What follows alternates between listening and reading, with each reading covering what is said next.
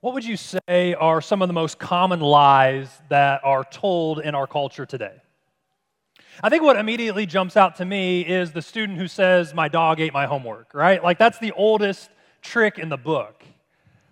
But I'm not talking about earth-shattering lies. This isn't Bill Clinton saying, "I didn't have sexual relations with Monica Lewinsky." I'm not talking about the Soviet Union lying about sneaking missiles into Cuba. I'm talking about the little white lies that often go undetected. The sort of lies that are just kind of acceptable and commonplace and ingrained in our society. Like this. When someone tells you, "I'm almost there," the reality is, I just left and I'll be there in 20 minutes, right? Or, "I don't know, I didn't get it. It must have gone to my spam folder." Reality, I deleted it. I don't know, my phone's been acting weird. No, reality is, I didn't want to call you back. Or when somebody says, yeah, that makes sense. The reality is, I have no clue what you're talking about. Or when someone says, "Oh man, I forgot to do that." The reality is, I deliberately ignored you. Or when somebody says this happens in relationships, "It's not you, it's me," right? The reality is, let's be honest, it's you. When somebody asks you, "How are you doing?" and you say, "I'm good," when oftentimes the reality is, my life is falling apart and I'm just trying to be polite. Or somebody asks you to do something and you say, "Yeah, I've got plans that day." The reality is, my schedule's wide open, I just didn't want to do that thing that you invited me to. Or when somebody says, yeah, that's interesting. The reality is, no, it's not. It's not interesting, it's not funny, it's not exciting, it's not anything else like that, but I just want to be polite. Or when somebody says, "Yeah, it was great to see you. Yeah, let's hang out soon." The reality is, I have no intentions of ever hanging out with you. Or when somebody says, "Your baby is so adorable." And the reality is, it looks like every other baby I've seen. Research shows that 75% of people tell between 0 and 2 lies every day. But get this, we are lied to between 10 and 200 times a day. When you think about the news that you receive, the things that you read. So that makes me think, what are the lies that you are currently believing? Okay, not so much the lies that you're telling, but what are the lies that you are believing? Maybe you believe the lie that if I ignore it, it'll go away. Maybe you believe the lie that I'm too young to do that. I'm too old to be a part of that.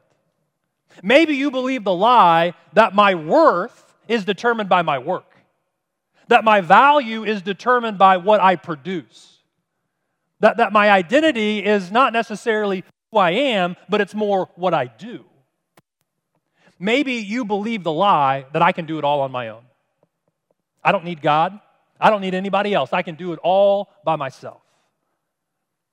Maybe you believe the lie that God could never use someone like me.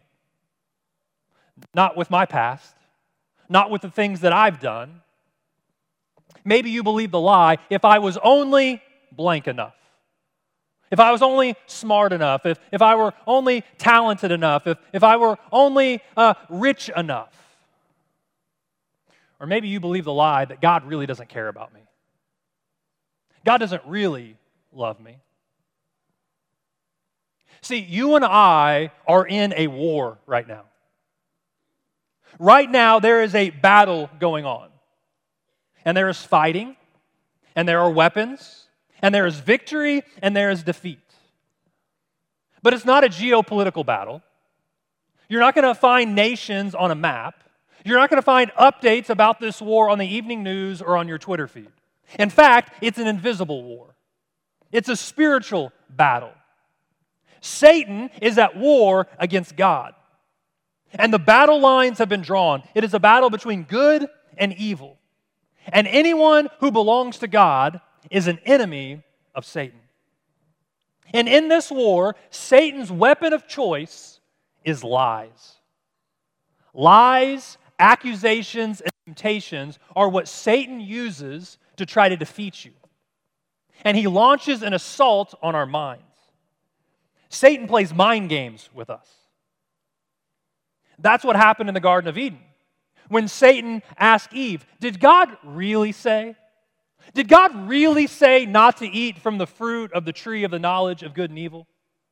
He planted a seed of doubt into Eve's mind. And he does the same to you and me today. This is what Jesus said about Satan in John 8:44. You belong to your father, the devil, and you want to carry out your father's desires. He was a murderer from the beginning, not holding to the truth, for there is no truth in him. When he lies, he speaks his native language, for he is a liar and the father of lies. Satan is a liar. Revelation chapter 12, verse 9 says, and the great dragon was thrown down, that ancient serpent who is called the devil and Satan, the deceiver of the whole world. Satan works. His tactic is to deceive, to twist the truth, to plant lies in your minds. And so if Satan fights us with lies, how do we combat his attacks? I don't know if you've ever watched some of these videos online, or maybe you watch National Geographic or Animal Planet, and you will see these big, vicious predators attack defenseless prey. And so you've got this little gazelle that's walking down to the water to get something to drink, and all of a sudden this giant crocodile jumps out of the water and just rips it to shreds. And you see that, and some of you are like, that's awesome. And others of you are like, man, that's horrible. And I'm thinking, that gazelle had no chance. I mean, what's it supposed to do? It's overmatched. It has no ability to fight back. In our battle against Satan, we are not defenseless. We are not defenseless prey. In fact, we battle Satan's lies with God's truth. We battle Satan's lies with God's truth. And there are two ways we use God's truth to battle against Satan's lies. The first is we remember what God has done. We remember what God has done in the gospel. We remember the truth of the gospel. In 2 Corinthians chapter 10, Paul talks about how we demolish every stronghold that goes up against God. And then in verse 5, he says, we are to take captive every thought and make it obedient to Christ. So you and I must actively and intentionally examine our thoughts and beliefs. Instead of letting our minds wander unchecked, instead of believing Satan's lies, we must capture and scrutinize every idea, every emotion, every impulse that enters into our consciousness. To take a thought captive means that we take it under control. We put it in a cage where it's contained. You see, so often our thoughts go unchecked. They run around all over the place in our minds. And we get anxious, and we get overwhelmed, and we get exhausted. And I think sometimes our thoughts can be a little bit like this. Check out this video. Cat, domestic short hair. He's available for adoption. He's pet of the week, Placer County Animal Shelter. He's a very loving cat. Hang on to us, please. Oh, yeah. Pinky. Pinky. Pinky. Whoa. Whoa, whoa, whoa. Well, we got a wildcat on our hands. Pinky, settle down, bud. Careful, Cole. Why don't I get a catch pole? Somebody get a catch pole. Just set it over there. No. Get a catch pole. The cat's off when we get him. Yeah, because I'm not going to grab him. Oh, dude. Watch it, he's caught up in there. Just disconnected from the deck.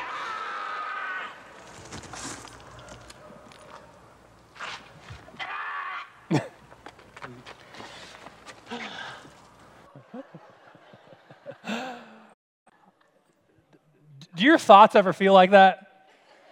Where they're just running around all over the place in your mind and you can't get it under control?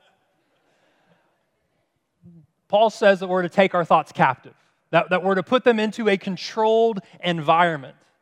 And the ultimate goal of capturing our thoughts is to make them obedient to Christ. We take those thoughts and we ask ourselves, what does the truth of the gospel say about this? For example, if the thought enters your mind, I'm worthless. No one cares about me. You ask yourself, what does the gospel of Jesus say? Well, the gospel says that you were created in the image of God.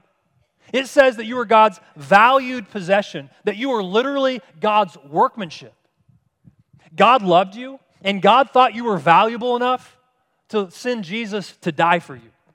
And so you take that thought that I'm worthless, and what do? You make it obedient to Christ. Jeff Vanderstelt, he suggests practicing an exercise called from fruit to root in order to win the battle in your mind. So to become fluent in the gospel, if we're going to be formed by the gospel, there are 4 questions that we must ask. And it starts with this foundation, this root question. Who is God? Who is God?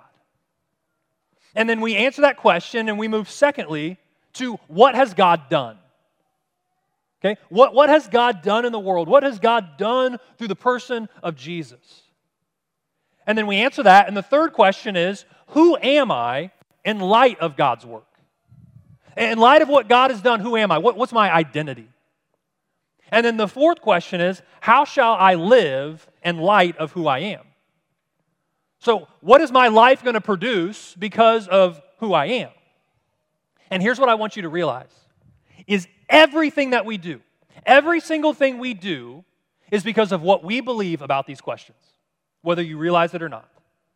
And so when you notice bad fruit in your life, when your thoughts lead you to undesired outcomes, what you do is you reverse the order of these questions.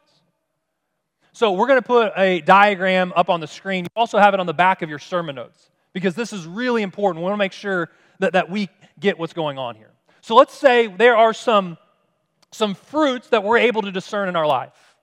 And let's say it's a desire for control, or you're experiencing fear, or you're experiencing anxiety. The root of that can be found in what we believe we are, our identity, what God has done, and who God is. And so when we confess our sins, we're not only confessing the wrong that we have done or the wrong that we have thought, but we're also confessing our unbelief in what God has done and ultimately who God is. And then when we repent, we follow the opposite path. So we address the root issue of our unbelief, and then we are ultimately able to produce good fruit. And church, this is the good fight of faith. It is the war of the mind. Remember, we must take captive every thought and make it obedient to Christ. And along the way, the Holy Spirit teaches us and sinks the truth of God into our hearts. I want to make sure that we get this, so I want to take you through another example. So let's say that right now the fruit in your life is gossip. You are experiencing gossip in your life, okay? So that's the fruit, that's at the top. Then you move down. You have to ask yourself, why? Why am I gossiping? Well, maybe it's because you want people to know that you were wronged. And you believe that you deserve to be avenged, okay? So you've got a misplaced identity. Well, why? Well, it's because you believe that God doesn't really care about your sufferings, that God doesn't care about what you're going through, okay? So that is a wrong belief in what God has done. Okay, well, why? Then you move down to the bottom here. Ultimately, at this moment, you are believing that God is unloving, right? So you have a wrong belief in who God is. So you confess that, you get down to the root, and repentance it's then believing what's true. So now you build up from root all the way to fruit. So the true belief in who God is I believe that God is loving. And then from there, you have a true belief in what God has done. I believe that God has condemned those who do evil, those who reject Jesus. Or if the person who has wronged you is a believer, you believe that Jesus died on the cross to express God's justice against the sins of the person who has offended you. Okay, so now your identity in Christ, who you are, is I believe that God has brought justice for me and showing that He cares for me. God knows what happens to me. And then finally, the good fruit that you produce is now you're at a place where you can say, I don't need to tell others about how bad the person is that wronged me. I find peace in the love that God has for me. I can love my offender because God has loved me. I can forgive because I have been forgiven. You take the fruit back to the root, and then you build it back based on true belief. Tim Chester says that beneath every sin is a failure to believe a truth about God. And most of us, the problem is most of us, we don't go beyond the fruit to the root. We get so focused on behavior modification instead of gospel transformation. So we say things like, I'm sorry, I won't do it again, please forgive me, I'll try harder next time. And the problem is we need to confess our sinful beliefs, the roots, the stuff below the surface that's motivating and producing those behaviors, the sins beneath the sins. The 2010 movie Inception is an action-packed thriller. It tells how a group of people enter into another person's dream. And they enter in dreams within dreams to plant an idea in this person's mind.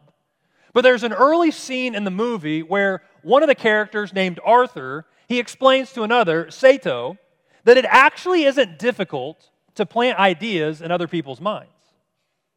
Sato asks, if you can steal an idea from someone's mind, why can't you plant one there instead? And Arthur says, okay, here's me planting an idea in your head. I say to you, don't think about elephants. What are you thinking about? Elephants. And this simple concept helps explain why so many rigorous self-improvement strategies struggle to yield lasting results. Diets constantly remind people of what they're missing out on. Every time a former smoker puts a nicotine patch on their arm, they're reminded of what could be in their hands instead. And listen, these things can be great aids at cutting out unhealthy things. But by themselves, they're frustrating reminders of the thing that's being cut out. And you and I, we need more than behavior modification. We need gospel transformation. And that requires that we get down to the root. So, we battle Satan's lies with God's truth by remembering what God has done. Second, we battle Satan's lies with God's truth by using the armor that God has given us.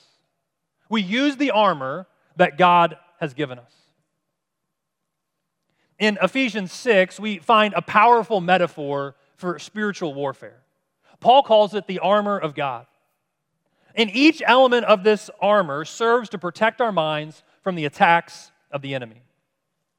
We're going to begin reading in verse 10. It says, finally, be strong in the Lord and in His mighty power. Put on the full armor of God so that you can take your stand against the devil's schemes. For our struggle is not against flesh and blood, but against the rulers, against the authorities, against the powers of this dark world, and against the spiritual forces of evil in the heavenly realms. Therefore, put on the full armor of God, so that when the day of evil comes, you may be able to stand your ground, and after you've done everything, to stand. Stand firm then, with the belt of truth buckled around your waist, with the breastplate of righteousness in place, and with your feet fitted with the readiness that comes from the gospel of peace. In addition to all this, take up the shield of faith, with which you can extinguish all the flaming arrows of the evil one. Take the helmet of salvation and the sword of the Spirit, which is the Word of God. And pray in the Spirit on all occasions with all kinds of prayers and requests. With this in mind, be alert and always keep on praying for all the Lord's people. There are several pieces to this armor that are outlined here. First is the belt of truth. In Ephesians 6:14, Paul instructs us to stand firm then with the belt of truth buckled around your waist. The belt would hold the armor together and it would provide stability. In guarding our minds, the belt of truth represents a commitment to living in God's truth. It means grounding our thoughts in the truth of God's word. It means refusing to be swayed by the lies and deceptions of the enemy. And so by living out the truth, we guard our minds against falsehood. Next is the breastplate of righteousness. Paul tells us to put on the breastplate of righteousness. In ancient warfare, the breastplate would protect the vital organs, including the heart. And so in guarding our minds, the breastplate of righteousness represents living a life of moral and spiritual integrity. When our minds are filled with righteous thoughts and righteous actions, we protect our hearts from contamination of sin and unrighteousness. Next is the shoes of the gospel of peace. Ephesians 6:15 speaks of having your feet fitted with the readiness that comes by the gospel of peace. So just as shoes provide stability and mobility, the gospel of peace keeps our minds grounded in the good news of Jesus. And when we understand and embrace the gospel, we experience peace with God. We're equipped to walk confidently through whatever life throws at us, guarding our minds against anxiety and fear. Next is the shield of faith. In Ephesians 6, verse 16, Paul describes the shield of faith with which you can extinguish all the flaming arrows of the evil one. Faith serves as a protective barrier for our minds. When we have faith in God's character and promise, we can deflect doubts and fears and lies that the enemy hurls at us. Faith guards our minds against skepticism and unbelief. Next is the helmet of salvation. The helmet protects the head. It's where our thoughts and our intellect resides. And so in guarding our minds, the helmet of salvation signifies the assurance of our salvation through Jesus Christ. We need to realize that we don't fight for victory, we fight from victory. And our battle against Satan, we are fighting against a defeated foe. Satan has already lost. Jesus defeated sin, death, and Satan when he resurrected from the dead 3 days later. And so when Satan attacks us, he does so as a defeated foe. The victory is not in question. The outcome is not hanging in the balance. Satan is a loser. And if we belong to Jesus, we are the victors. And when we firmly grasp the hope of our salvation, we protect our minds from doubts about our standing with God. We protect our mind about our doubts about our eternal destiny. Finally, the sword of the Spirit, which is the Word of God. This offensive weapon allows us to counter the enemy's lies and deceptions with the truth of Scripture. When we study and internalize God's Word, we are equipped to refute the false teachings and thoughts that seek to infiltrate our minds. And here's what's remarkable. These aren't just weapons they use. They're a person we belong to. Because Jesus is the true and better armor of God. Jesus is our true armor. The belt of truth. Jesus is the truth. In John 14, verse 6, Jesus said, I am the way, the truth, and the life. No one comes to the Father except through me. The breastplate of righteousness. Jesus is our righteousness. 1 Corinthians 1, verse 30 says, it is because of Him that you are in Christ Jesus, who has become for us wisdom from God. That is our righteousness. Shoes of the gospel of peace. Jesus is our peace. He is the Prince of Peace. Ephesians 2:14 says, for He Himself is our peace, who has made the two groups one and has destroyed the barrier, the dividing wall of hostility. The shield of faith. Jesus is the founder and the protector of our faith. Hebrews 12, verse 2 says that we fix our eyes on Jesus, the pioneer or founder and perfecter of faith. The helmet of salvation. Jesus is our salvation. Acts 4:12 says, salvation is found in no one else, for there is no other name given under heaven to mankind by which we must be saved. And the sword of the Spirit, the Word of God. Jesus is the Word made flesh. John 1:14 says, the Word became flesh and made His dwelling among us. And so when Paul tells us in Romans 13 verse 14 to put on Christ, to clothe ourselves with Christ, we do so recognizing that Jesus is our true armor. And when we put on Christ, we are fully equipped to guard our minds against the enemy's attacks. When we put on the armor of God, we are putting on Jesus because He is our true armor. And that means if you're a Christian, you have everything. You have absolutely everything you need right now to combat Satan's lies. Because if you belong to Jesus, then you have the Spirit of Jesus living inside of you. Which means every time you're told a lie, every time you are tempted, you are not alone. Jesus is with you. And over 700 years before Jesus came to this earth, Isaiah prophesied about a Messiah who would come, the true and better embodiment of God's righteousness and salvation. Isaiah 11, verses 4 and 5 says, but with righteousness He will judge the needy. With justice He will give decisions for the poor of the earth. He will strike the earth with the rod of His mouth. With the breath of His lips He will slay the wicked. Righteousness will be His belt, and faithfulness the sash around His waist.